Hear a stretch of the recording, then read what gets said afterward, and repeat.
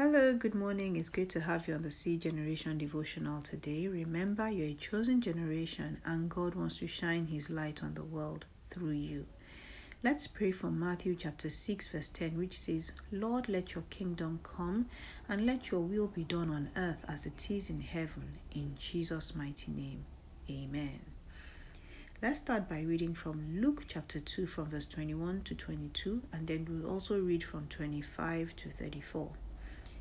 It says, 8 days later, when the baby was circumcised, he was named Jesus, then the name given him by the angel even before he was conceived. Then it was time for their purification offering as required by the law of Moses after the birth of a child. So his parents took him to Jerusalem to present him to the Lord. Then from verse 25 it says, At that time there was a man in Jerusalem named Simeon. He was righteous and devout and was eagerly waiting for the Messiah to come and rescue Israel. The Holy Spirit was upon him and had revealed to him that he would not die until he had seen the Lord's Messiah.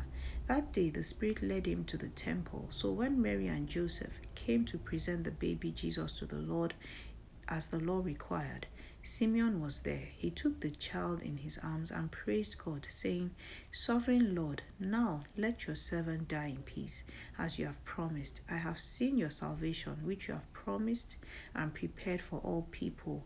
He is a light to reveal God to the nations, and he is the glory of your people Israel. Jesus' parents were amazed at what was being said about him.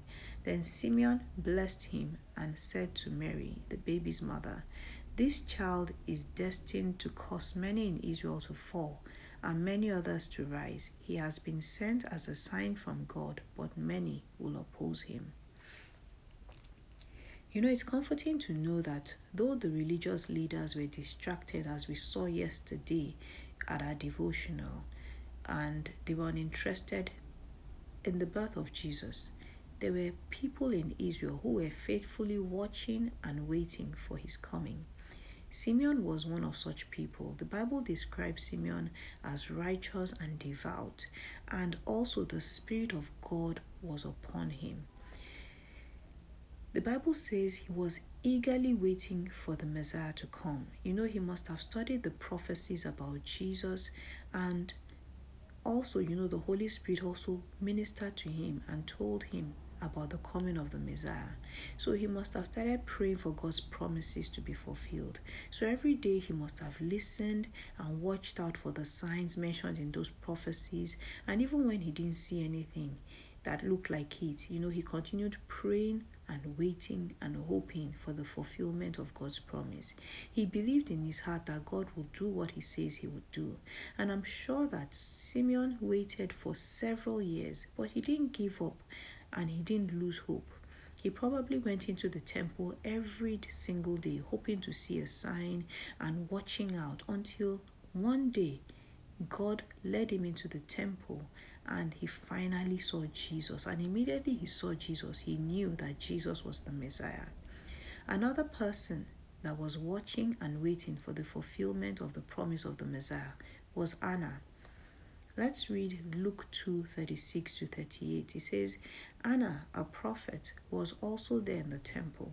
She was the daughter of Phanuel from the tribe of Asher, and she was very old. Her husband died when they had been married only 7 years. Then she lived as a widow to the age of 84.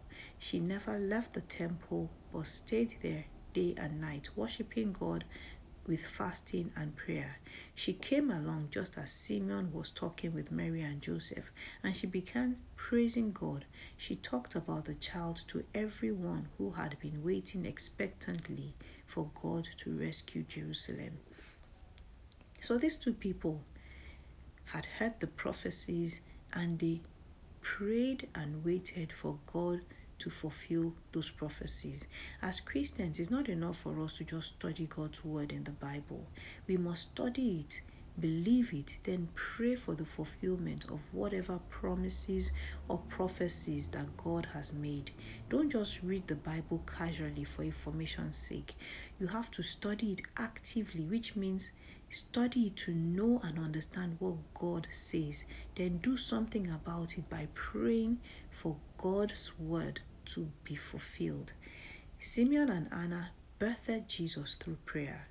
They probably would have studied each prophecy, then prayed for it to happen.